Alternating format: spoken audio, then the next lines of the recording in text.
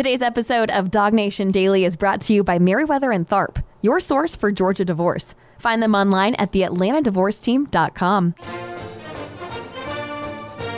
Presented by DogNation.com. This is Dog Nation Daily, the daily podcast for Georgia Bulldogs fans.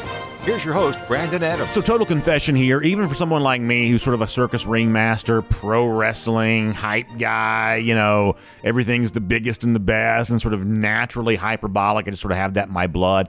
Even for someone like me, the Georgia-Vanderbilt game on Saturday is not the easiest sell here. Now, ultimately, this is what this is about. It's a great chance to be in Sanford Stadium again. I thought the weather last week was beautiful. I think the hope is on Saturday they'll have the same thing be true again. Our good friend Ella Dorsey from CBS 46 is going to be back with us this week. She's been on some vacation, but she's going to be back with us again tomorrow as part of our R.S. Andrews cool down and then on the Kroger kickoff on Saturday. So she'll tell us more about what the weather actually shapes up to be for Saturday then. But Saturday this past week, perfect against Auburn, and you're kind of hopeful for another one of these great tailgate days. I think 3:30 start. It's not a night game, I realize that, but it's a pretty full day of tailgating. I remember how early folks were kind of popping up there last week, and it seems like everybody was having a really good time. And so that's kind of the sell for Georgia Vanderbilt. Hey, great chance to be between the hedges. You don't get much of an opportunity to do this. The opponent doesn't appear to be much.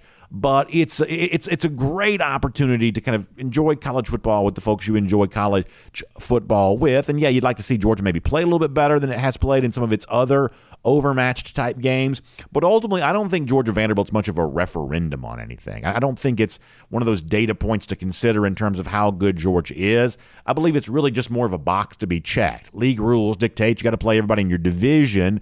And so, therefore, Georgia's playing Vanderbilt on Saturday because it has to, not necessarily because it wants to. But that doesn't mean there aren't some things to consider here. Doesn't mean there aren't some stuff we might be able to take away from the game. And obviously, in some respects, Vanderbilt is, I guess, a little bit more of an improved team than it's been in the past. Their season win total, for those of you that care about that kind of stuff, the over-under at the beginning of the season was just 2.5. And yet, in the month of September, Vanderbilt won 3 games. They literally exceeded their season win total before they even got to conference play. They obviously blasted Hawaii, one of the worst teams in the country. They beat Elon. They went on the road and won at Northern Illinois, the team that won the MAC a year ago. So that's not necessarily a terrible performance necessarily. And then along the way, they also switched from Mike Wright at quarterback to A.J. Swan from the Atlanta area, Cherokee High School. And so when Kirby Smart looks across the field on Saturday, Clark Lee, kind of in his second year leading this program, what he sees is a team that he thinks is getting a little bit better. This is what Kirby Smart said about Vandy earlier this week. You start with the first game of the year. They go out to Hawaii and play in a tough environment, tough time change, very mature to handle that and play well. They played well last week. When you watch the Ole Miss tape, they came out and attacked and played well. Well coached. So the expectation is that you're going to grow and get better. And everybody measures that in different amounts. I'm sure Clark has his way of measuring it, just like we have our way of trying to measure improvement. But they probably, to me, one of the most improved teams in our league in terms of the way they're playing right now. So maybe that's true, maybe that's not. Obviously, Kirby Smart's going to have to try to sell the opponent in a situation like this, and that's kind of what he's doing. But what people, I think, are kind of interested in is, hey, Georgia against an overmatched opponent, I think a lot of Georgia fans are saying, let's not see the Dogs sort of play down to the level of competition, something that Georgia probably did against Sanford earlier this year, something that Georgia, I think, definitely did against Kent State in the second home game of the year. And then on the road at Missouri, listen, you can get into a tough spot sometimes in the conference when you're playing in somebody else's stadium, but nonetheless, Georgia was a huge sort of 30-plus point favorite that day against Missouri and was in a fight for its life just to win the game. So there's this thought on Saturday, hey, I don't care if A.J. Swan is kind of a fun quarterback. I don't care if Vanderbilt is, as Kirby Smart says, kind of an improved team. Georgia is still, at last check, like a 38-point favorite in this game. Can we see, some Georgia fans would say, Georgia come out and look dominant and make an overmatched opponent feel as overmatched as it's supposed to? This is something that Georgia really hasn't done in 2 of its 3 home games here thus far. And some of you are kind of aware of this. When it comes to these like really big home spreads, to those of you who care about point spreads and gambling, or for those of you who just want to see Georgia flex what it's supposed to, a lot of you are aware, the number being 38 right now, Georgia's actually on an 0-9 streak, failed to cover in its last 9 instances as a favorite of 38 or more points. This actually predates Kirby Smart because there was also an instance in 2015 where this happened. You have to go back to 2014 to find an instance in which Georgia covered a 38-plus point spread at home. That's kind of where the number expects to sit on Saturday's game against Vanderbilt. So, and I don't put a ton into that because while they haven't covered, a lot of these games have been blowouts, but just sort of underneath the number, and there's a lot of variance kind of associated with very big point spreads and things like that. So I don't necessarily put a whole lot of stock into the fact that Georgia's not covering these gigantic point spreads very much. But when you have a Kent State game where you didn't cover it by a long margin, and obviously the road game against Missouri, well, all of a sudden that starts to mean a little bit more. An example of the fact that Georgia probably, as one of the teams that we would consider among the national elite, just sort of needs to play better than that. I think that's probably fair to say. However, there is something else from a trend standpoint that I do think that Georgia ought to be paying more attention to on Saturday. And it's the kind of thing that you probably ought to notice if you're thinking about kind of where Georgia sits and how Georgia compares to sort of previous year teams. And I'm going to use a clip here from Kirby Smart as a setup for that. So Smart was asked the kind of question, obviously, that he hates. They're playing an SEC game on Saturday, and the off week comes on the other side of that. Now, no matter what Smart says, the truth is I'm sure they are looking forward to this off week. You got A.D. Mitchell who's banged up. You got Jalen Carter who's banged up. You got a bunch of guys right now that if you're a Georgia fan, you're hoping gets healthy for the big stretch run that it's on its way. And the off week prior to playing Florida is valuable time in that healing process. But Kirby Smart, knowing that Georgia has a game this Saturday, and you want to respect your opponent, things like that. He wasn't paying any attention, wasn't talking at all about the fact that Georgia knows that it's got the bye week coming up next Saturday, but he was asked the question. This is what Smart said about that here this week. I hadn't even thought about the bye week. I mean, I'm concerned with Vandy and getting our team better. To look at the bye week right now would be dishonorable to Vandy. I mean, let's be honest. This is a good football team. I just told y'all they're one of the most improved football teams, and we respect and value that in our organization, how their kids will play and how they played last weekend. So one quick aside here for a moment. Kirby Smart says, hey, I don't want to be dishonorable to Vanderbilt. There are still a lot of Georgia fans that would love nothing more than to be dishonorable to Vanderbilt because they felt like Vanderbilt dishonored Georgia in 2020 by not playing the game, robbing those seniors that year of their senior day, and kind of putting a blemish on what had really been a very successful campaign on the part of the SEC to even have a season that year. I thought Vanderbilt at the end of that season made a mockery of the whole deal, and there are a lot of Georgia fans that would love nothing more than to see Vanderbilt dishonored. Georgia beat them about 100-0 last year in Nashville, and for a lot of Georgia fans, that still wasn't enough. So Vanderbilt kind of has gone from being a team that gets almost no consideration from UGA fans for a lot of years to now being a team a lot of Georgia fans still hate. And I got to tell you, I understand exactly where it comes from. I think the Commodores, no matter how fancy pants they are from an academic standpoint, it's kind of a net negative on the league. So I got no problem with the Georgia fans who would like nothing more than to dishonor Vanderbilt on Saturday. But it's pretty clear that Kirby Smart did not want to do that there with that clip. However, to go back to the substance of the statement for a moment on the notion of bye weeks, did you know that over the course of Kirby Smart's career as Georgia coach, the Dogs are actually 0-7 against the spread in the game prior to an off week? Now, there's a little bit of an asterisk to this because in the 2019 season, there were actually 2 off weeks, and one of those was the Notre Dame game. So that's a little bit different scenario than what you have here right now. It is typically that game before the off week, then you play Florida. That's the typical scenario here. And Georgia has failed to cover the spread in any of those situations thus far in the Kirby Smart era as Georgia coach. Now, some of those are like blowout wins that just didn't quite match the spread, which is probably not that big of a deal. Some of these are kind of like ugly performances in which you were really kind of left to wonder, what's going on here? Think about Kentucky in 2019, Kentucky in 2020.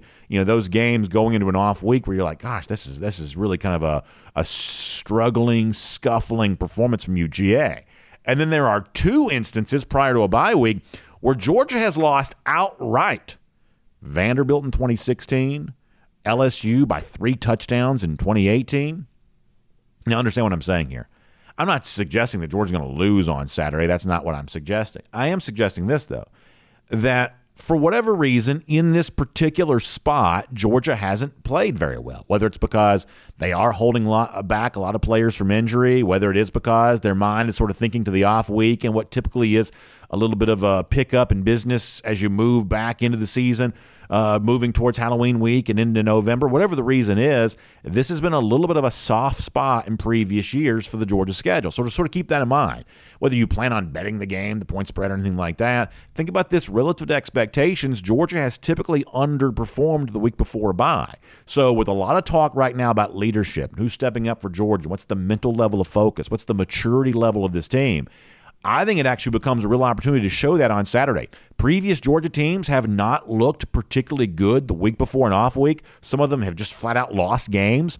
This is a chance on Saturday for Georgia to show some maturity. Yeah, it's an off week coming up. Yeah, you got some players banged up. Yeah, you got to kind of try to find your own emotional energy level given the fact that you're not playing an opponent of very much note. These are all things which previous Georgia teams maybe kind of had a hard time kind of rounding into form with. But on Saturday, Georgia has a chance to show, hey, this team is different. This team does have more maturity. This team does have more leadership. This team does have more level of focus. This team really is ready for the games that matter. If you can play big in a game that doesn't matter, if you can have a sharp edge to you there, all the better chance, I'm guessing anyway, all the better chance you have that same level of edge, energy, and focus for the games that do matter more as you head towards November. So maybe something to watch for. In a game that otherwise doesn't matter very much, how does Georgia play? Does it play like it wants to be there? Does it play like it wants to dominate?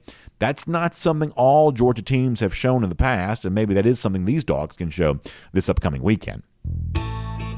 My name's Brandon Adams, and this is Dog Nation Daily, the daily podcast for Georgia Bulldogs fans, presented today by Merriweather and Tharp, and glad to have you with us, no matter how you get to us today. 9:45, first and 15, DogNation.com, Dog Nation app. 10 a.m. after that, Facebook, YouTube, Twitter, Twitch, all kinds of video platforms for you to watch the show on. Of course, radio at noon on Athens Sports Radio 960 The Ref, podcast, Apple, Spotify, all the various podcast platforms.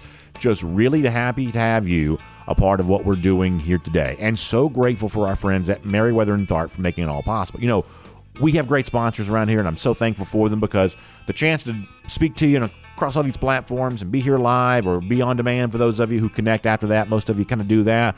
Whatever way you access us, we couldn't do what we do. I wouldn't have the platform to speak to you if it wasn't for our sponsors who make all this possible. And none better than our friends at Merriweather and Tharp. I love Bob Tharp, one of the partners there, and Ashley, his wife, and they're just a great group of folks that work with them there at Merriweather and Tharp. And certainly I love talking Georgia football with them. They've been a part of a lot of the big things that we've done, which is always so much fun.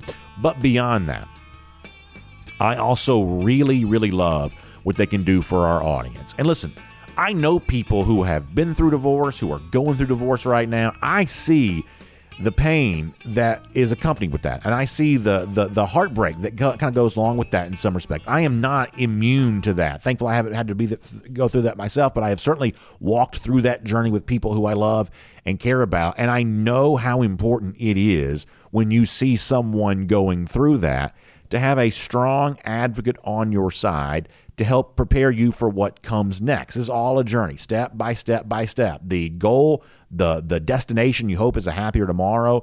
And when you have a great advocate by your side explaining the law, telling you how you can leverage it for your benefit, helping you win in the areas that matter when it comes to the relationship with your children, your finances, all of those things that are kind of important, I guess, spokes off the hub that is the divorce conversation. Our friends at Merriweather and Tharp, they understand all of that. They know the stakes of the game when it comes to you and your story and what you want next in your life. And so my invitation to you is, and I think you should do this, is to find out the website, theatlantadivorceteam.com, theatlantadivorceteam.com. Find out what I've been saying for a long time, that Merriweather and Tharp is your source for Georgia divorce. Tell them your story. Let them tell you what to do next. Make the decision to hire Merriweather and Tharp to handle your divorce proceeding here, and I think you'll be glad you did. And I think when you look back on a happier future and a better tomorrow, a successful next season of your life, you'll look back on the decisions you made now as the thing that set all of that in motion. So check out our friends at Merriweather and Tharp, your source for Georgia divorce, online at theatlantadivorceteam.com. That is theatlantadivorceteam.com. All right, so good to have you here today. It is Terrence Edwards coming up in a moment. We have a fun announcement to make when Terrence is with us here in a second. I'm looking forward to doing that. Before that, though, I do want to go around the doghouse. And around the doghouse presented today by our friends at ServPro, which I always love because they've done great work for us here. And obviously a lot of Georgia players hoping to do great work on Saturday and beyond. here for the Georgia Bulldogs there, too. And it kind of occurred to me, we haven't really heard from a ton of Georgia players on the show over the last little bit. It seems like we've done a lot of Kirby talk here and maybe haven't had as much from some of the Georgia players. So I wanted to kind of change that up here for our Around the Doghouse here today. Let me start with Christopher Smith. Obviously, we talk about leadership for Georgia. One of the key leaders in that Georgia defense is Smith there at the safety position. We've seen him make big plays already for Georgia. We know in the biggest games, Georgia's going to need him to make more big plays here coming up.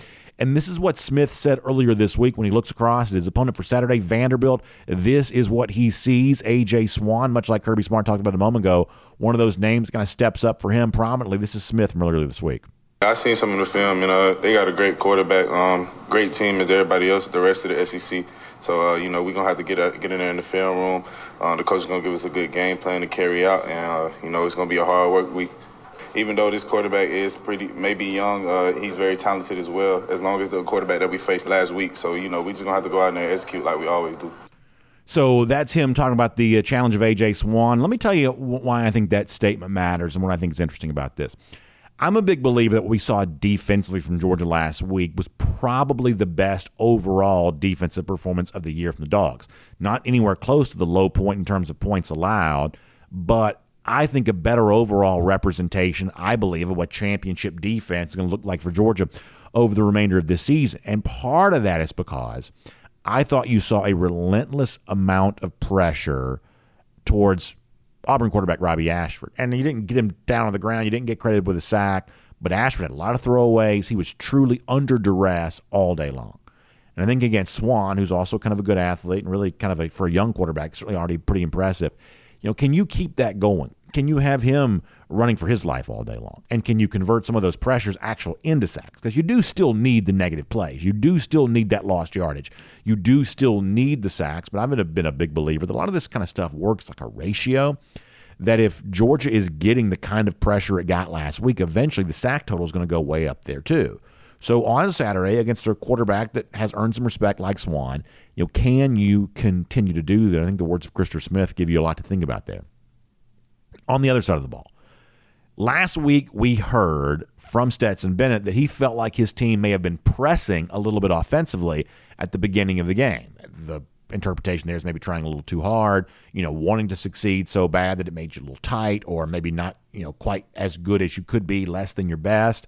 And obviously this upcoming Saturday to kind of come out and play more relaxed, play a little looser, certainly seek improvement over where the passing attack was last week. That's a big challenge for Georgia on Saturday. Before we're done in today's show, we're going to talk a little bit more about that, but clearly kind of establishing a different mindset from the word go is going to be really important. And some of that's going to lean on Stetson Bennett and his physical traits, how well he throws it, and I would certainly hope more of the running type stuff that we saw from him on the long touchdown run last Saturday. But also some of this is kind of the intangible part, kind of the stuff in the huddle, the stuff on the sideline, the stuff getting ready for kickoff, bringing some of that leadership to the forefront. And that's something that wide receiver Jackson Meeks says that the players see in Stetson that maybe the fans don't always get to. This is Jackson Meeks and his quarterback from earlier this week. Stetson's a great leader. He's very vocal. More than it may seem, he's very vocal. And he tries to keep everybody in a calm mindset because Stetson stays at a calm pace. Like, whether he goes out there, throws a pick, goes out there and throws a bomb, he's the same guy. So that's Jackson Meeks saying, hey, listen, we're going to lean on Stetson Bennett. We're going to let his leadership come to the forefront. We're going to sort of seek that as we hope for a better offensive performance there on Saturday. And then finally one more, and I wanted to spend a second here on this. On Saturday, with Smile Mondon not playing, with Georgia a little bit banged up at the linebacker spot right now, we saw a guy get to emerge who he's been waiting his time there at UGA. And I think this story is both good and important. It's important because Georgia needs as much depth as it can get. It needs a level of focus and leadership to kind of define last year's team. Most of us would watch what Georgia had in 2021 and say, this team is special. This team is selfless. This team wants to play with each other. They want to play for each other. There was an intangible quality from that Georgia team in 2021 that was as much a part of the national championship as anything tangible was. The overall talent level, the overall, success level, that the intangible part of that, the maturity, the leadership, the kind of just the spirit of that team last year was so important to its overall, success story. And you kind of wonder, well, can the 2022 team conjure that up? Can the 2022 team kind of find that same type of thing? And I think when you look at some of the stories of some of the guys who are emerging, I think you at least have hope that, you know what, maybe that could happen. Maybe that could be a part of all of this. I think back to Channing Tindall last year, who is a guy that was a big-time recruit coming out in the class of 2018, kind of a reserve player, not getting to play, I'm sure, nearly as much as he would have wanted to play for a long time. And he never gave up, never quit, never, tucked tail and ran, never tried to find a place where the grass was greener and the path was easier. He was willing to do what was hard, and he was rewarded for it, both in terms of where he got drafted and also in terms of just kind of how he was, just the role that he played and what ultimately became a national championship team. That was a successful story for Channing Tindall a year ago. And you're kind of reminded of a guy like Ryan Davis on this year's team, another one of those linebackers who, Davis was injured in high school, spent a lot of his time injured in college, and not getting a chance to be a part of this story to a place like Georgia. I'm sure people in his hometown were wondering, hey, Ryan, when are you going to get your chance? When are you going to get your chance to show why you got that trouble nickname? When are you going to show that trouble at the SEC level? And I'm sure at times he doubted himself. In fact, he's even admitted that. I thought that Ryan Davis gave you such an honest assessment of kind of how he looks back on his time at Georgia and kind of what he thinks about where that's put him now. This is really good from Ryan Davis, a guy who is quickly proving to be a very good player here at Georgia. Take a listen to this from earlier this week. I definitely had some times throughout these last couple of years where, I'll be down and just wondering, like, dang, why this happened to me or why something. But, I try to think in a mode where, there's always something. Your situation can always be worse. There's always somebody in a worse situation. So, I battle some injuries. It's people at other schools who've had more injuries than me, and they battle back. So I just look at it like that. Somebody's situation is always worse than mine. Here's what I'm going to tell you. A player who is willing to be that honest is in a pretty good spot. A player who's willing to say, hey, this is what I've been through. This is how it felt to go through this. I doubted myself. I wondered some things. A player who's willing to be that honest is in a relaxed, comfortable place. And a guy like Davis, who clearly has the talent that he obviously has had and who seems to be healthy enough now that he was able to contribute the way that he was, to also be that comfortable in his own skin that he can talk that openly and that freely, that could be a dangerous thing for future Georgia opponents. His nickname has been Trouble for as long as I've known who he was. That could truly spell trouble for a lot of the teams that Georgia's going to be playing. We're all kind of wondering, can this 2022 team find whatever it was that 2021 found to be special? We talk about it here, about go for two in 22. The go for two aspect of that means replicating some emotional qualities that team a year ago seemed to possess.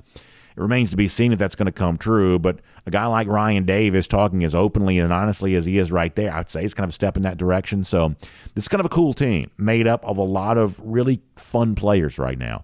Their story far from done in terms of being told. How they'll play in the biggest games, how they'll come together, what the ultimate playing personality of this team is going to be. A lot of this stuff is uncertain here right now. But I'd say about halfway through the regular season, about a third of the way through the entire campaign, I'd say this Georgia team is probably in a pretty good spot right now, exactly where they need to be to get to where they want to go. That is Around the Doghouse, and it's presented today by our friends at ServPro. And speaking of getting you to where you want to go, that's what our friends at ServPro can do for you. I'm talking about in some of the most difficult circumstances you might face. Fire damage. I hear sad stories about this all the time where fire breaks out and damage gets done, and you look around at the house that you love, the home that you've lived in, and you're like, can this ever be made right again? Well, our friends at ServPro can certainly point you a path towards that. Well, water damage the same way. A lot of you know we've had some water damage here at our studio that's been fixed and corrected, and ServPro was responsible for doing that. They kept their promise to us, the same promise I give to you each and every week here, that ServPro can take care of the cleanup. Their restoration specialist can fix it all back up for you and leave it like it never even happened. That's what ServPro is all about, and they want to do the same thing for you. Another cool thing about ServPro is all of the franchises are independently owned and operated. What that means is that when you reach out, let's face it, you're only reaching out to a company like this in what is kind of a crisis situation for you. When you reach out, when you've had damage to your business, your commercial property, your home, when you have something like that, you're reaching out to someone who also has a stake in the outcome, much the same way you do there as well. They got skin in the game because it's their business. It's their livelihood. They want you to be satisfied because you being satisfied is what enables them to satisfy even more people in the future. And that's what ServPro is all about. So you can reach out to them online at servpro.com. That's SERV, servpro.com. Let their restoration specialists do great work for you. And they can do that for you here today. So check them out online, servpro.com. Fire damage, water damage, the things that you may be going through, ServPro can put it all back together like it never even happened. That's what their restoration specialists are known for, and they're ready to do that for you. So check them out online at servpro.com today. All right, good to have you with us here today on Dog Nation Daily, presented by Merriweather and Tharp. We've got more from Georgia coach Kirby Smart before we're done on today's show, including his assessment of what some are calling slow starts for Georgia, including offensively this past Saturday against Auburn. So we'll hear that before we're done on the program. But before that, on everything else happening with UGA, game on Saturday, even bigger games coming up after that. Let's talk about all that right now with Terrence Edwards here on Dog Nation Daily, presented by Merriweather and Tharp. From Athens and across the SEC or wherever the recruiting trail may lead, here's a DogNation.com insider. We will say hello to Terrence Edwards, and before our broadcast is done with Terrence, we're going to make a fun announcement about this upcoming weekend, which I'm really excited about. We'll tell you more about that here coming up in just a minute. Before that, though, Terrence, let me bring you into a conversation I was having kind of off the top of the program here today. Georgia has not fared particularly well, at least in terms of expectations, in its games right before a bye week. You've had some ugly games, a couple of games against Kentucky, I think would be in that category. You've had some losses. Georgia lost to Vanderbilt in 2016. Georgia got beat by 3 touchdowns by LSU in 2018. All of these games kind of coming the week before being off. Is there something to this in your mind, whether it be, hey, you're going to hold out a player because you want to give them that extra week of rest, or maybe you're sort of thinking about, from a player standpoint, what you might be doing when you don't have to worry about playing a football game next Saturday? Mentally, is there a challenge knowing that on the other side of that game day kind of gives you some time off? Is there a different level of focus you need when you know the bye week looms? Not necessarily. I think I've never in my career going into a game the week before a bye week thinking about the bye week. So I can't pinpoint why we have probably played not our best before a bye week, but just from my playing experience, I've never really thought about the bye week the prior week. So for whatever reasons, we haven't played well prior to the bye week. I can't contest or give you an exact reason why that is. I think this team knows that, this is another opponent that's in front of them that can stop them from their ultimate goal. So hopefully the leadership, along with Kirby Smart and the coaching staff, can have them just ultra focused. I know it's a lot going on with homecoming, but the players have a game to play, and we'll worry about the bye week next week. A guy that I know you know well is A.J. Swan, the quarterback for Vanderbilt, and that's been a subject here this week, whether it be Georgia players. Kirby Smart himself even kind of talked about this too. I thought Georgia did a great job last week of getting after Robbie Ashford, a quarterback who I think is a great athlete. I don't know that Ashford's a great quarterback right now, but I think he's clearly the best on the Auburn roster. And he has the ability to kind of elude pass rush, and yet Georgia still got after him pretty good. How much more is that going to be important to see from Georgia this week, both in terms of kind of keeping it going 2 weeks in a row, but also from the standpoint of, hey, if you let A.J. Swan sit back there and make a play, he has the propensity to be able to do just that. Yeah, 2 totally different quarterbacks that the Georgia Bulldogs will have to face. Last week, Robbie Ashford is a tremendous athlete with a strong arm, just need now game experience to just learn how to play quarterback. I think he's always been the best athlete on the field, and from middle school to high school. And now that the athleticism for us, the defensive players, is kind of catching up with him right now. But A.J. is totally different. I've known and I've been around A.J. for many years, know him very well. And A.J. is not the runner that we have to face, but A.J. is a polished passer. He's been one of the best throwers of the football that I've been around in my academy, having him been the quarterbacks there for several years. He throws the ball with the best of them. If you could take any quarterback right now and just put them in T-shirts and shorts, A.J. Swan will hold his own, just being able to throw the football to wide receivers in T-shirts and shorts. We don't play in T-shirts and shorts, so there is a pass rush. A.J. is a true freshman playing in a hostile environment back in his home state, so there's going to be a lot of emotions there. But A.J. is going to be a heck of a quarterback in the next 2 or 3 years. To me, it's a little bit of an example. This is kind of off the subject here for a minute, but when I was growing up, Terrence, the state of Georgia, you got your defensive linemen in Georgia, you got your running backs in Georgia, you got your overall athletes in Georgia. But there was this narrative out there that you had to go somewhere else to get your quarterbacks. And I know this is a topic that matters to you because you were a quarterback in high school. You got to go to Texas if you want a quarterback. You got to go to California if you want a quarterback. You got to go to the state of Florida if you want a quarterback. Those were the states that were sort of thought to have more of the quarterbacks. And frankly, a lot of that's just related to population. Big states, from a population standpoint, produce more quarterbacks because good quarterbacks are kind of rare.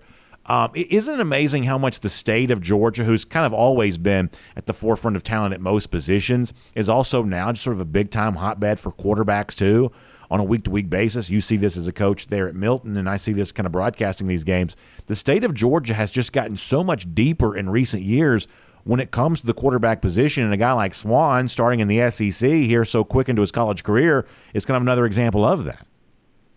Oh, most definitely, and I can attribute that to a lot of great quarterback coaches here in Georgia. And, one of my close friends, Tony Ballard, who A.J.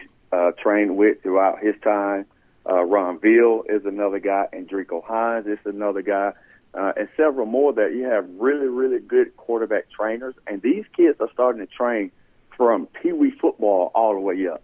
The spread offense and the throwing the football has really boomed. The 7-on-7 has really boomed. So these guys are throwing the football and understanding concepts at a very early age. And when I was coming up, we just wasn't doing that. I was a run-based offense and threw it maybe 5 to 8 times a game. Well, these kids now are throwing the football 25 to 30 times a game now. And, that's the way football has exploded. And we have talent. I mean, you look at Vanderbilt, 2 quarterbacks, they're from the state of Georgia, with Mike Wright and A.J. Swan. Both of those are from the state. So the state has exploded, man. We have a lot of good quarterbacks. And I think the best one that's going to come up in the near future now is someone who I've seen since he was maybe 6 years old is Juju. I've been around him, and look what he's doing as a true freshman at Carrollton. So the state of Georgia now, I really would put us on the state with California, with Texas. Yeah. With Pennsylvania, Ohio, we have that type of quarterbacks right now. No, I think that's exactly right. One more thing on this game Saturday. I want to kind of look at some other stuff here for a moment. We're going to talk more on the show today, and it has been talked about, slow starts offensively. The Auburn game, which I thought overall was a pretty good game for Georgia last Saturday, more good than not. It did feature, kind of a slow start offensively. Georgia only had 14 points at the half, as a for instance. There were a lot of, 25 passing yards for Stetson Bennett. I think you and I both would say that you got to be better than that, and being better early in the game just makes everything else easy that comes after that. How much are you hoping to see more, improved play from Georgia offensively early? How much are you hoping to see that from Georgia on Saturday? I'm hoping that we're able to, and slow starts, and I listened to Coach Mark's press conference, and I agree with him when the slow starts is a relative term. What slow start means to us as fans and media may be a little different than him, but I would like to be able to move the football for the first few drives. That's where you're trying to figure out what the defense is doing and vice versa. I just don't like to go 3 and out. That first drive you can go 3 and out, but the consecutive drives after that, you got to see a proponent of moving the football and hopefully scoring some points. I would love for Georgia to be able to do what we did against Oregon and go score on every possession, but that's just unrealistic. But slow starts doesn't mean you have to score points. Slow starts means that you are going 3 and out and not getting first down. And now you're keeping your defense on the field. So I would love for us now to be able to go 3 and out. I would love to score points, but I also love to get first downs and move the football. And now Coach Monk and that staff can figure out what works and what doesn't. So let me talk about some of the rest of Georgia's schedule here for a moment. It's kind of a setup for that. I got to admit something. Terrence, I'm really into this Alabama-Tennessee game on Saturday. Same time as Georgia-Vanderbilt. And obviously, the Dogs, my sort of first love. It's my job to watch that game, and I will be.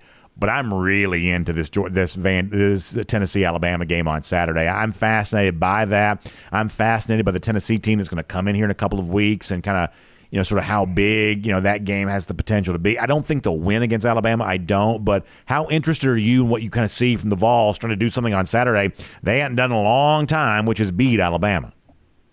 So I saw a stat that Tennessee is 0-15 in the last 15 games against Alabama. Yeah. And, I have a best friend that I grew up with in Washington County, have known each other since I can't remember when we met. And he graduated with me as well, and he went to Alabama. I went to Georgia, so our rivalry goes back and forth of trash talk each week. And I told him, if Bryce Young doesn't play, I picked Tennessee to win this football game. Just the way Hooker's been able to throw the football downfield, I think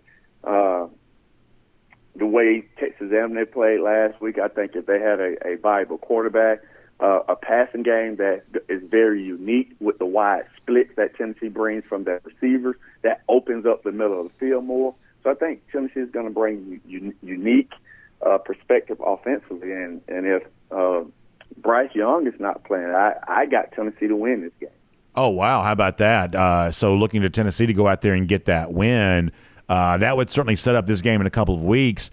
I mean, that's about as big a game at home as Georgia's had. If you're talking about an undefeated Tennessee team that would be ranked in the top 3 against a Georgia team that presumably would still be ranked number 1, Terrence, that's as big as probably has ever happened at Sanford Stadium. Now, obviously, there's a big mountain to climb for the Vols here this week, a huge if about beating Alabama. But if you do, I mean, you're setting up for just a massive game here in a couple of weeks. Oh, most definitely. I've circled this on my calendar since the release of the schedule. I think this game here sets up, for me, whoever wins this game wins the East. I think Tennessee and Georgia are the best 2 teams in the East. Defensively, they are not as great as their offense, in my opinion. I think offensively they're better than defense, so you can move the points. So I wouldn't worry about Georgia not being able to score points against them. And I think what we have defensively, like we did last year, we'll be able at some point to slow that offense down. But I'm loving just honestly, I'm loving what Josh Heupel is doing with Tennessee. And for a football head, someone who played in the SEC, I love for Tennessee and Florida to get back to being Tennessee and Florida. I just like the rivalries. I like the competition. I just like what sets up. So even if Tennessee does not beat Alabama, it's still going to be a big game for the Georgia Bulldogs in a few weeks playing against Tennessee. No, I think you're right about that. Let me finish with this. There's been some chatter. There was video that was kind of shown the other day during one of the Georgia games of like Jamon Dumas-Johnson really kind of getting intense, talking to Kamari Lassiter, and they're kind of discussing a moment there on the field. Lassiter kind of talked about it this week and kind of explained to him it's sort of no big deal. And, this is something I feel really passionate about. Terrence, you were a former player. I'm not. That's one of the reasons why I like talking to you. Of course, I've played other sports and been around football, but just not a football player. But when it comes to stuff like this, I have a very high tolerance for like the emotion, the passion, the intensity that sometimes leads to loud conversations. And, you saw some of this with like Nakobe Dean and Channing Tindall in the national championship game. Then lo and behold, big plays kind of came on the other side of that. That if you feel really passionately about something, sometimes you're going to yell about it. And sometimes you're going to get in somebody else's face about it because that person feels really passionately about something else too. That I don't think stuff like this is a big deal. In fact, stuff like this may even be important. You may even need it from time to time, a player doing the job of a coach and helping train up another player to kind of be there for his brothers. As a coach and player yourself, I think you have a pretty interesting perspective on this. What do you think when you see, these intense conversations that sometimes go on between Georgia players on the sideline, sometimes on the field? Oftentimes it's private, but sometimes it's public. What do you think about those kinds of moments?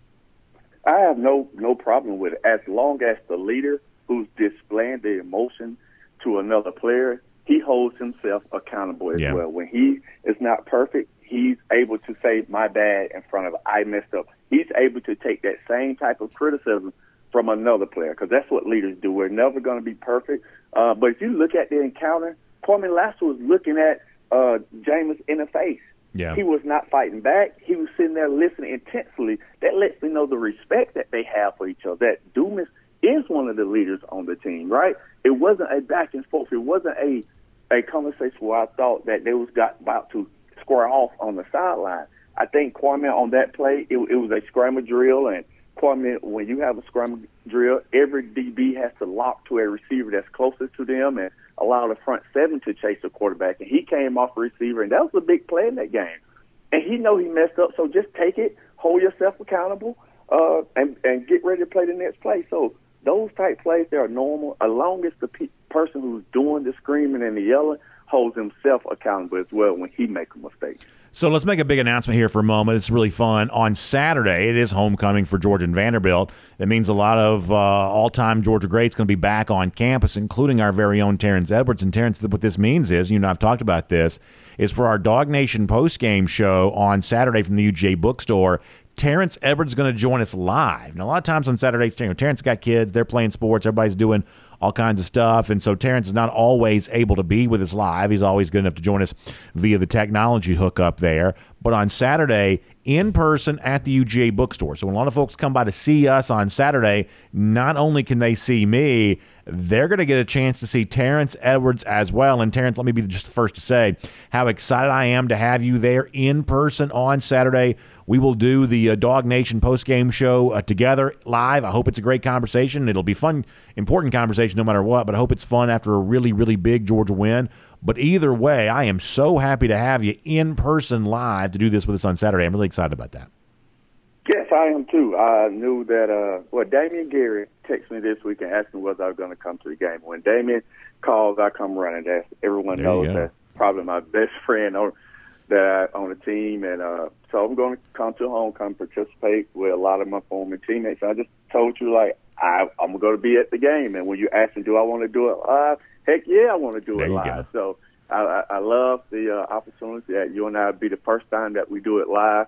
And I can't wait to watch the game first, see a lot of my old teammates and a lot of people I went to school with, and then do the post-game show live with you on air. Terrence, can't wait for that. It's going to be a lot of fun. We appreciate that. Looking forward to that, and hope you have a good time with Damian. All the great former Dogs going to be there on Saturday. Y'all enjoy yourself and take advantage of that chance to be back on campus again, and then we'll see you for a little bit of business after that on the Dog Nation post-game show. We'll look forward to talking to you then.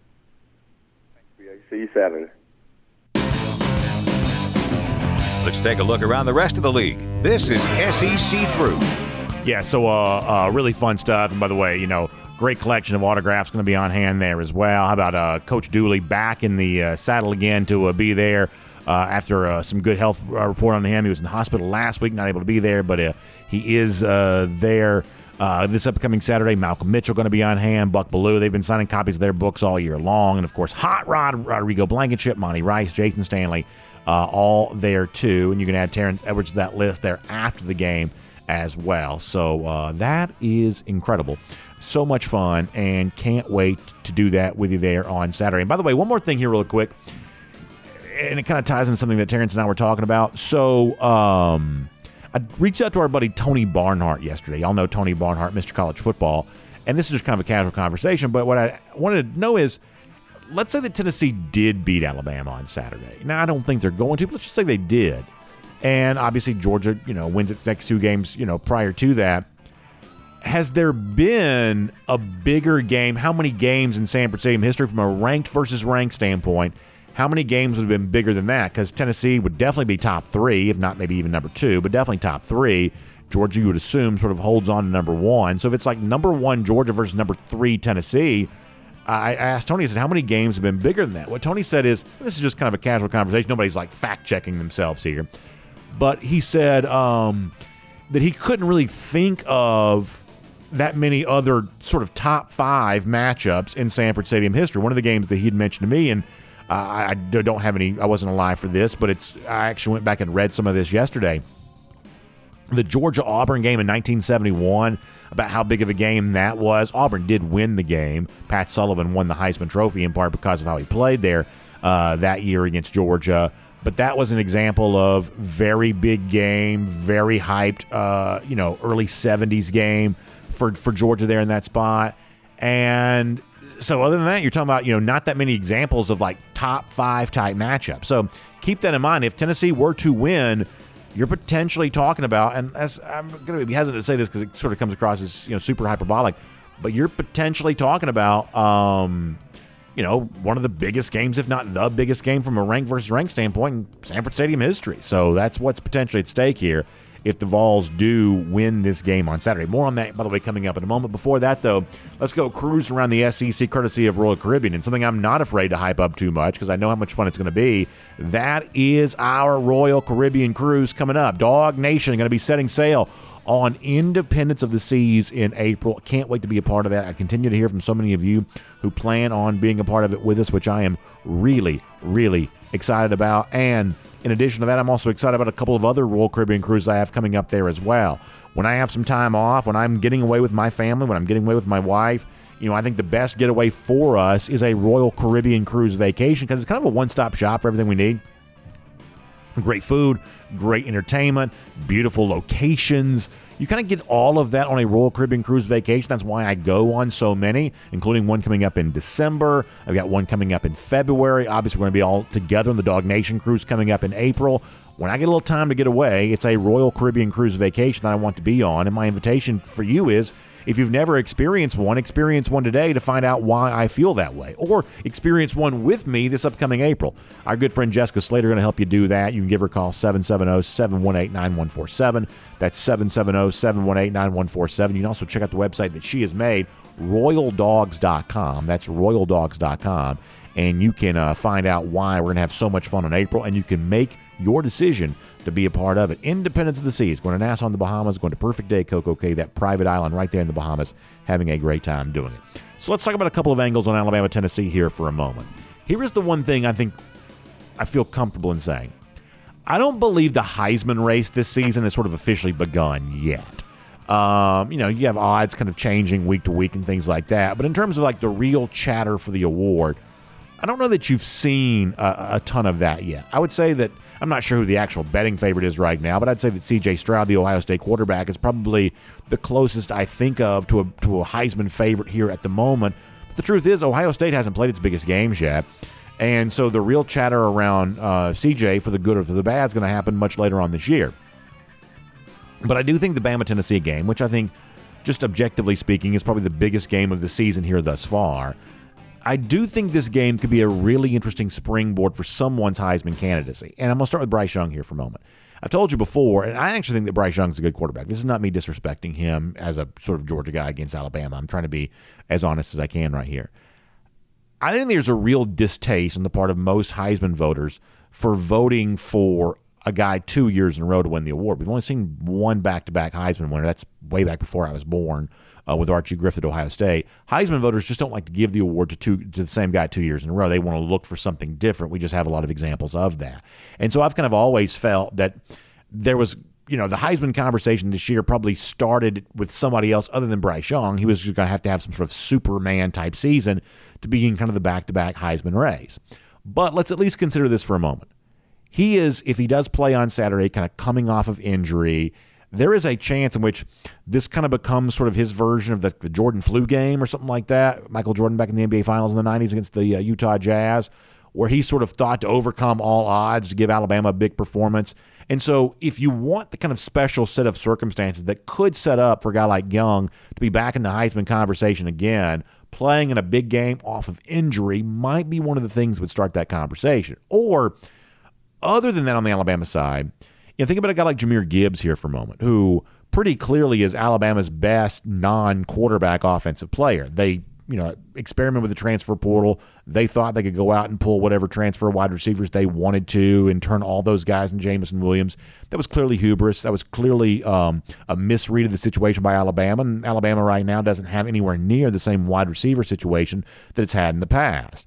Gibbs is going to be their most important offensive weapon down the stretch. If Young plays and he's not healthy, or if Young isn't able to play at all, don't you have to lean on Gibbs even more for the Crimson Tide? And if it's him that has the big game there on Saturday, could that be the kind of thing that sort of starts a Heisman conversation for Gibbs, whether it should or it shouldn't? Being kind of the sort of face of the Alabama program offensively, that's been good for Devontae Smith. That's been good for Mark Ingram. That's been good for a lot of guys in recent years. Could that also be good for Jahmyr Gibbs? At least worth considering. Now, on the flip side of that, Hendon Hooker, obviously, I think Hooker's a good quarterback. Once again, I'm not going to sort of trash him. I don't believe in Tennessee in this spot, but it's not necessarily because of a Hendon Hooker situation. I think that Hooker is a good player, and if he were to win this game on Saturday, then he's pretty clearly in the Heisman conversation on the other side of that. Let me also just kind of give you this, and this is not a report. There's a little bit of internet chatter about how healthy Hooker might be right now, too. So obviously, we know that Young is injured, but at least a little banged up, at least a little hurt. There's a little bit of injury chatter around the Hooker thing on this here, too. So just kind of keep your eye on that on Saturday as it relates to Hooker in this game for Tennessee there, too. One more thing on Tennessee here for a moment. It has been reported, local outlets in Knoxville, that Jalen McCullough, the safety who was facing the felony charge, was arrested on, I guess, a sort of a battery type thing going back to something that happened in an apartment complex. He is still practicing here right now, so his status for Saturday is uncertain. Now, listen, a safety doesn't move this point spread at all. He plays, he doesn't play. That does not impact the point spread, not even one single point. Tennessee's pass defense is terrible with him. How much worse it's going to be without him. So the McCullough thing is not necessarily a big factor in who wins and loses this game on Saturday, but it is a potential distraction for a Tennessee team that obviously is kind of riding an undefeated streak right now, and obviously looking ahead to this third Saturday in October this weekend as one of the big games they're going to play. I also have been kind of reading a little bit about the circumstances of his deal there. Apparently somebody entered the apartment that he lives in, and that's what kind of started the altercation. So on the one hand, it sort of feels like self-defense, but on the other hand, I guess the battle sort of allegedly spilled out of the apartment, kind of into the sort of common area there. And I'm no lawyer, but it seems like this situation is maybe a little bit complicated there for McCullough, so maybe worth considering there on that. And then a couple other things here just for a moment. Keep your eye on some of the games for teams outside the SEC here this weekend. If you care about point spreads, a couple of point spreads may catch your eye as being a little different than you might expect them to be. Clemson, a very small favorite right now, about 3.5 points or so, against Florida State there on Saturday. It's a Florida State team we've seen lose a couple of times. This is a Clemson team that seems to be kind of rounding into its form here a bit. But as it stands right now, Clemson's not a very big favorite against Florida State on Saturday. Is that an indication from gambling experts that the Tigers could be in for a little bit of a struggle against an Atlantic Division foe in Florida State? And the point spreads may be different than you might expect. Also for a USC team that's kind of gotten some hype, and everybody seems to think, Lincoln Riley left Oklahoma at the right time. They've lost 3 straight in conference, have the Sooners. Oklahoma, I should say USC, point spread underdog at Utah this week. Some of that's just related to the home field advantage, Rice-Eccles Stadium there in Salt Lake, probably with due respect to Eugene, Oregon, probably the toughest home field advantage maybe in the Pac-12. I'd put Oregon on that list too. There aren't a lot of tough home field advantages. Utah is one of those. Utah is also, despite the fact they lost last Saturday at UCLA, still a pretty good team. But USC is a team that's had some hype, a team that's had some chatter. And on Saturday, they are expected to lose. So keep your eye on USC, keep your eye on Clemson. There's a couple of those kind of playoff contender types who are expected to be challenged in conference on Saturday. And then finally, there's this. I saw where Stephen A. Smith, the ESPN media gadfly that's been on every TV show that you can find, I saw where he was saying some less than kind things about Brian Kelly, hearing some bad things about what's going on down there in Baton Rouge or whatever it was that Stephen A. Smith was saying about all of that. And I think it just sort of speaks to what we've talked about before, that Saturday's game between Florida and LSU is huge, gigantic, because hard to imagine the loser of this game heading for anything other than what is a massively disappointing season. Now, in the case of LSU, I think they're kind of already setting up for that right now. I think Florida could salvage something by getting this home win. I think the Gators have more losses coming, obviously, to Georgia. I think they're going to lose at Texas A&M. So they desperately need this LSU game here at home. LSU sort of desperately needs it too. Brian Kelly was the kind of coach that always seemed to have good teams at LSU. Never great, but kind of always at least good. They beat up on bad teams. They're having a hard time doing that at LSU right now, and LSU's clearly a far cry from what it was the very best of the Ed Orgeron or Les Miles or Nick Saban era there. So there's a lot of desperation in place for this game between LSU and Florida. That typically makes for a pretty fun game, and crazy things have happened between Florida and LSU before. So you've got critics coming out of the woodworks for Brian Kelly right now. If Florida loses, they could be coming for Billy Napier too. This is a very interesting game on Saturday. We'll make that cruising around the SEC courtesy of Royal Caribbean. We're going to get back to Kirby Smart here in just a moment. Before that, though, with Terrence Edwards a little earlier, we talked about it being homecoming on Saturday, and obviously former players, alumni from all across, everybody looking forward to that chance to be back in Athens there on Saturday. And whether you're in Seattle, Savannah, wherever you might be, you get a chance to come back home and be a part of the great homecoming festivities here this week in Athens. And as you do all of that, I want you to think about our friends at the UGA Alumni Association, because they got some great celebrations taking place all week long for those that are coming to Athens. You get the Paul Prowl. That's going to be an opportunity. You can win prizes by exploring the campus. You get the homecoming parade coming up on Friday night, and then all kinds of great tailgates on game day from different campus organizations, the alumni groups, the various colleges have their own kind of events going on there too, and of course a great collection of autograph signings at the UGA bookstore there as well. I told you before, Hot Rod, Rodrigo Blankenship going to be on hand, Monty Rice going to be on hand, Jason Stanley going to be on hand.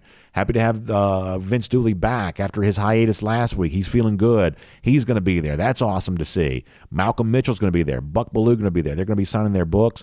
And then if you can't be there in Athens for the great events with the Alumni Association, all about homecoming, also know there's some great game watching parties no matter where you are, across the country, across the world. It's amazing how many folks we hear internationally that are UGA grads and kind of somewhere else doing something different with their life right now, but still thinking about their home state and their home university. And, of course, the UGA Alumni Association is there for them, too, helping dog fans stay connected, because with the UGA Alumni Association, you never have to bark alone. And you can find out more about the big homecoming week festivities by going to alumni.uga.edu/football. That's alumni.uga.edu/football. And you can find out more about that today. I was getting ready to wrap up the show. We got more content to deliver here for a moment. So let me set this up. So Kirby Smart was asked a pointed question here earlier this week about, kind of gotten off to a slow start against Auburn and, had 14 points at the half. Stetson Bennett only had 25 yards passing. Is this kind of in keeping with the other things that have gone on for UGA in recent weeks? And let me be very clear about one thing here.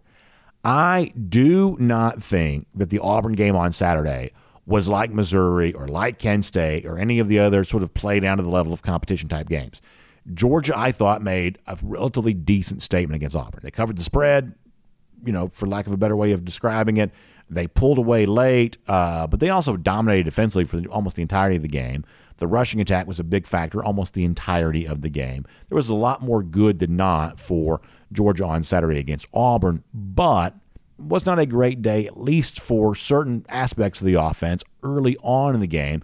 And from that standpoint, seems fair to say a little bit of a slow start for UGA. But that particular phrase is not necessarily something that Kirby Smart says he agrees with. This is what Smart said about that going back to Monday. Now let's hear the Kirby Smart clip. Not that I can speak of. Some missed opportunities, but it's an opportunity to grow and get better each day at practice. And our guys have kind of adopted the mentality that they're going to do that each and every day. They get to go against a really good defense in practice, and I think everybody defines slow differently.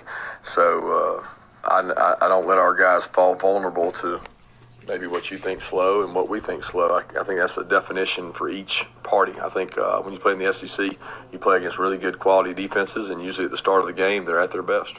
So I think there's an element on that from Kirby Smart, which is simply not wanting to participate in what he thinks might be an emerging narrative. Sometimes he does that. I also think he's right when he says, hey, sometimes it takes 60 full minutes for the better team to truly emerge, and I think that's been kind of true for George over the course of time, that you don't stop the game early and say, okay, what's happening now? You do let the game play out. And typically speaking, because of its conditioning level, because of its talent level, because of the overall strength of the program, Georgia does seem to get better as games go along. Better team emerges the more you play.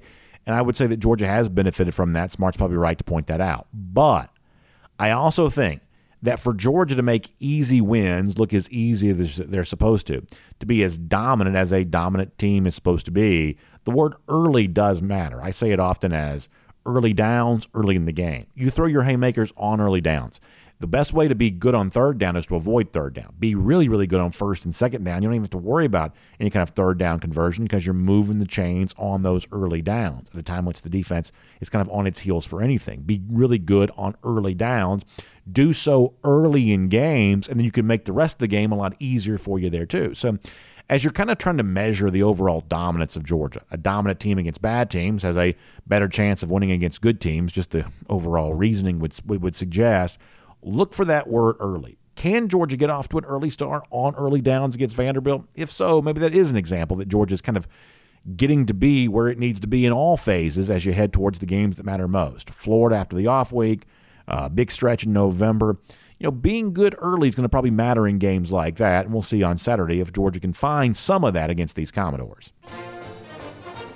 Now we'll wrap up the show after the Kirby Smart clip there a moment ago. And as we wrap up, I do want to say this. Now, Georgia coaches and players, they can't look ahead to what's going to happen past Saturday against Vanderbilt. You heard Kirby Smart say that on today's show. But we do know that on the other side of Saturday, it is great to be a Gator hater once again. And if you go to our Dog Nation store, that's dognation.store, or if you click the link at the top of the page at Dog Nation, or we even have this QR code thing that we're using from time to time, you could even click that QR code. You can get into the dog. Yeah, there's the QR code right there. If you're watching on video, you can see that.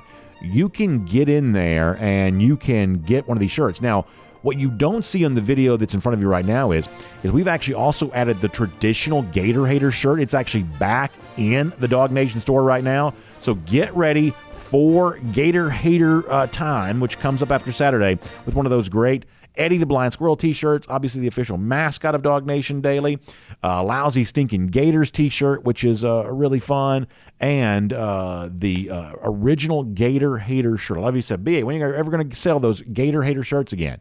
And the answer is we are selling it now. If you go to the Dog Nation store, which is dognation.store, or the top of the page of dognation.com, or just use that QR code that's right there on your screen, you can be ready to go to get ready for the next couple of weeks in the rivalry we think that matters more than any other, the one with those lousy, stinking Gators. Speaking of them, long time since they've won a national championship, about 5,026 days. And in Jacksonville, 16 days from right now. A lot of Gator haters have that date circled. We have it circled, as you know, and we will see you tomorrow on Dog Nation Daily, presented by Merriweather and Tharp. And on the podcast, time now for the R.S. Andrews Podcast Cool Down. We take your comments here each and every day, whether it be online at dognation.com in the comments section when we post the podcast each day, or on Twitter at Dog Nation Daily. Ed O.G. writes in, interesting question from Ed. He says, what more should UGA fans want from this offense? It's remarkably adaptable. Against Oregon, with all of its weapons in tow, it's able to pass and score over 40-plus points in a game like that. Then he says, after working out some kinks over the couple games, able to rush for 6 touchdowns versus Auburn, which I think is interesting. He goes on to say this is true of this offense going back to last season as well. I know we want to put it all together in one performance. Perhaps that will come. It would be great if this team is growing over the course of the season and by the end is able to dominate in both factors on offense. So I think that's an interesting question, and I think I agree with some of the premise of that, maybe slightly disagree in other aspects. On the one hand, the Georgia offense, as he said, dating back to 2021, has proven capable of getting the job done, would not have won the national championship without some of those offensive performances. Late against Alabama, throughout the entirety of the game against Michigan, there was really a lot established about what Georgia could do on that side of the ball in games like that. I think this year, I'm left to conclude, okay, what happened against Oregon? Was that real? I mean, it clearly really happened.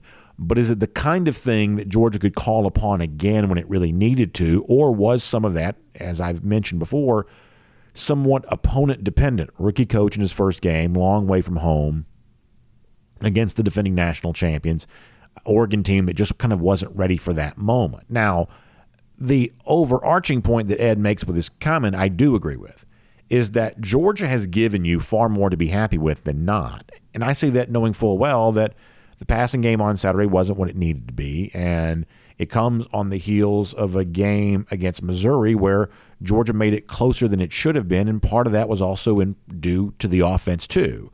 So even knowing that in the last couple of games we've seen some blemishes in need of correction, still overall, Georgia fans, I think, have far more to be happy about than not. And I think your overall appraisal of the team even keeping in mind some of its imperfections, your overall appraisal of the team, I do think should be remarkably positive. I think there's overwhelmingly more good things happening for Georgia than not.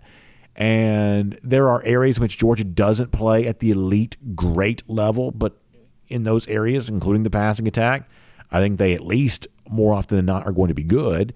And good can be good enough if you're great in other areas. That Georgia last year was the most balanced team in the country. They were the best example of being stellar on defense and on offense. Teams that were better on offense last season were far worse defensively. Any team that rivaled Georgia defensively last season was nowhere near as good offensively. Georgia was the most complementary football team in America. That's the recipe for success again, and that's what Georgia's on its way to trying to achieve, and we'll see if they can take another step towards that against Vanderbilt on Saturday. Thank you for being here for our podcast Cool Down today, and thank you for checking out R.S. Andrews online at rsandrews.com for your air conditioning, heating, plumbing, and electric needs. They show up on time. They do the work that's promised, the price that's promised. You can trust them on that today. If your water heater goes out, in many cases, R.S. Andrews can replace it for you the same day. So find them online, rsandrews.com, for a lot more on that. And we'll see you tomorrow for Dog Nation Daily, presented by Meriwether and Tharp.